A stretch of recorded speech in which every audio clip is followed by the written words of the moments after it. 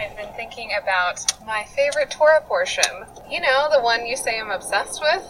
You are quite obsessed with it. We were talking about a certain idol made out of a precious metal. We are! It's the golden calf. Yes.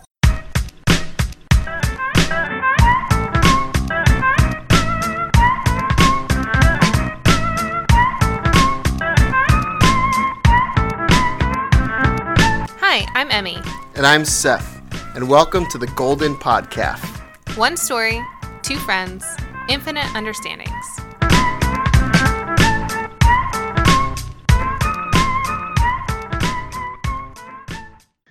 Hey, Emme. Hey.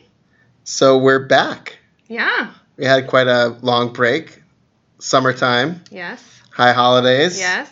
So, how were your holidays? Amazing. Really? Really. So tell me. I know that we've talked in the past about my feelings around Yom Kippur. I know. Yeah. That's a pitch for go watch our Carpooling with Rabbi episode on Yom Kippur. I had some reservations about it, but this year felt like the year that I was really going to commit myself to it. And it was really transformational. Like, I feel very grateful for that experience. Great. Yeah. How about you? They were terrible. It was terrible. No, that was good. They were really good. They were really good. It was just a really nice community feeling, and I was able to focus personally, and it was really sweet. I felt like a lot of people in the community opened up their hearts, and that was very fulfilling. Good. Yeah, I think this year's off to a good start. Woohoo. Yeah. And you know what's even the best part of 5779? What? The Golden Podcast is back. Oh, right, of course. That's the best part. We were taking a break, but we're back. So I was thinking about something related to the Golden Calf over the high holidays. Great. Always on your mind. I love it. Yes, always thinking about the Golden Calf.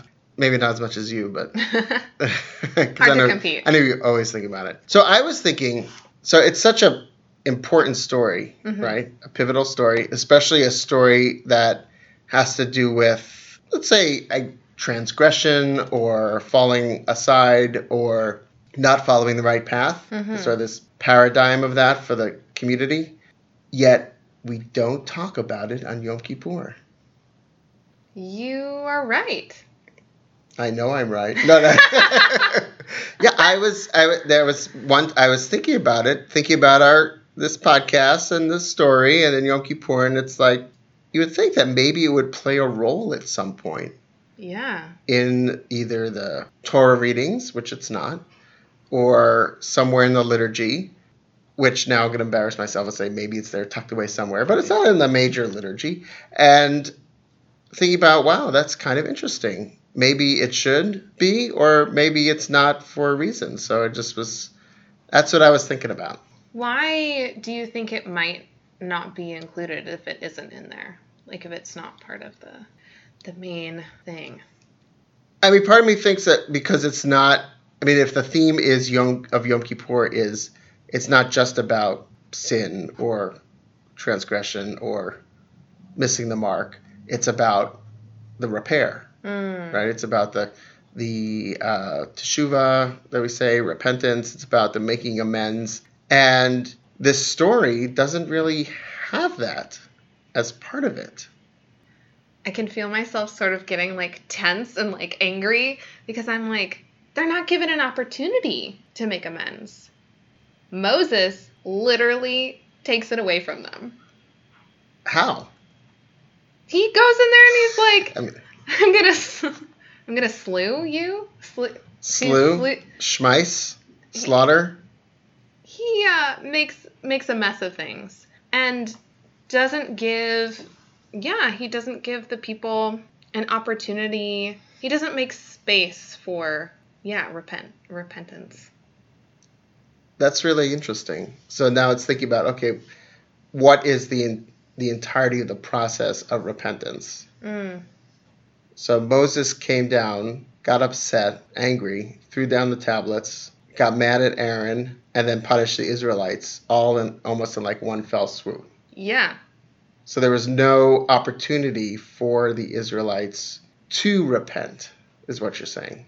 Exactly. Well, yes. I don't know. I was thinking, like, maybe if we think of this as a Yom Kippur narrative, the focus needn't be on the Israelites so much as it should be on, or could be on, Moses, saying, like, hey, I know that this is a time of thinking about where you've missed the mark and maybe, you've messed up and are thinking about, what are the golden calves that I've built in my life, but also consider the ways in which you have not made space for other people to repair relationships. Yeah, that's great. That's great. Because so often it's about us and our work, and part of our work is to facilitate the work of others, right? To give people the opportunity. You mean our work as people? Yeah, our work as people, our work over the high holidays of repentance, of doing that self-examination to see where we need to grow and change. And part of that is in relationship with others, allowing them to grow and change. And we have a role to play in that, perhaps, by saying and expressing maybe what it was that was wrong, how people wronged us, and give them the opportunity without either assuming that they won't repent or just get angry and not make space for others. That's really interesting what you're saying. Is there a part in the narrative where we experience Moses's, regret? Is he remorseful for his actions? Do we ever get to see that? About the whole thing? About the golden calf? How he handled it. Yeah. It's very interesting. I don't know. I mean, I think that there's a bit of, later on in the story, Moses has his own issue with anger that hurts him. When there's the episode that as they're wandering in the wilderness and he needs to provide water for the people, God says to Moses, all right, go speak to this rock and this rock will give forth water. And the people were complaining and Moses was a little short-tempered and he ended up striking the rock and water came forth. But God said, you didn't listen to me. You didn't trust me. So you're not going to be able to enter into the land. So his anger or his emotion got the best of him in that case too, and in which case he paid the price for it. Wait, does he never go? Did he die? Yeah, he dies. Oh my gosh. I'm feeling some feelings. I don't know. Oh, is this a whole new Moses for you now that you realize he never entered the land? Yeah, because also, okay, what does that say about when we are not creating space? Not that one thing necessarily causes the other, right? But everyone deserves, in my opinion, maybe forming it, everyone deserves an opportunity to make peace. And yeah, even Moses, even though Moses is angry, that punishment of you're not allowed to enter into the space that they've been moving towards this whole time, that's intense. Yeah. And sad. Yeah, there's a bit of sadness to it. I think that's when you asked about remorse, I was thinking about that because at the end of the Torah, well, I don't think it's made explicit, but there's a sense of sadness in Moses, because Moses basically gives a big speech to the people at the end. And there you can sense a bit of sadness. There's still some regret. There's still some anger at the people who I think he blames a little bit. But it's generally a sad narrative. One of the pieces of Yom Kippur, the services that I found most moving was, you're going to have to help me out with what it is, but I'll just tell you what I remember. A prayer or something that we say all together, which is I forgive everyone who's hurt me. And let there be no one who suffers by my accord or something. Yeah, something like that. I cried a lot during services because it's me. But that really, really stuck with me. And I, just on a personal note, really feeling yeah, I don't want anyone to be withheld this amazing opportunity that I'm receiving right now to recognize how I've fallen short and to try to repair and do better in the future.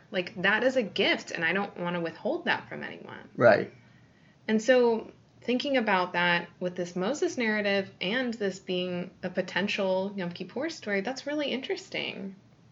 It is, and I really like the way you're reading it, as it almost is a Yom Kippur story. It's almost like we should be reflecting on the golden calf story at Yom Kippur because it's almost a model of how not to do teshuvah, because we see how it just makes a bad situation worse when we don't make that space. Mm-hmm.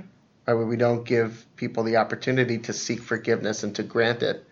And we just make it all about ourselves and our own emotions and not do our work related to other people. So Moses could have just as easily said, like, hey, you really upset me with this whole golden calf business. And the Israelites could have been, yeah, we're really sorry. This is what happened. This is why we did what we did. And there could have been a healing. But because Moses made it all about him, then there wasn't. And those wounds probably carried forward. Mm-hmm. And I think this is what you're saying. Like, it's a gift to give another person the ability to do their own teshuvah. And the way we do that seems difficult, but it's about voicing those hurts. But doing it in such a way that we're not scolding, we're not trying to make people feel bad, but we're just giving them an opportunity for repair. And that's a real tremendous gift. Mm. Well, now you have material for high holidays next year. You're already prepping. I'm making a note of this. No, I was thinking about now raising all the ways that you've wronged me in the past year. Can we turn off the microphone for this? Oh, yeah. I'm just kidding. Maybe. Or are you? Or am I? Till next time.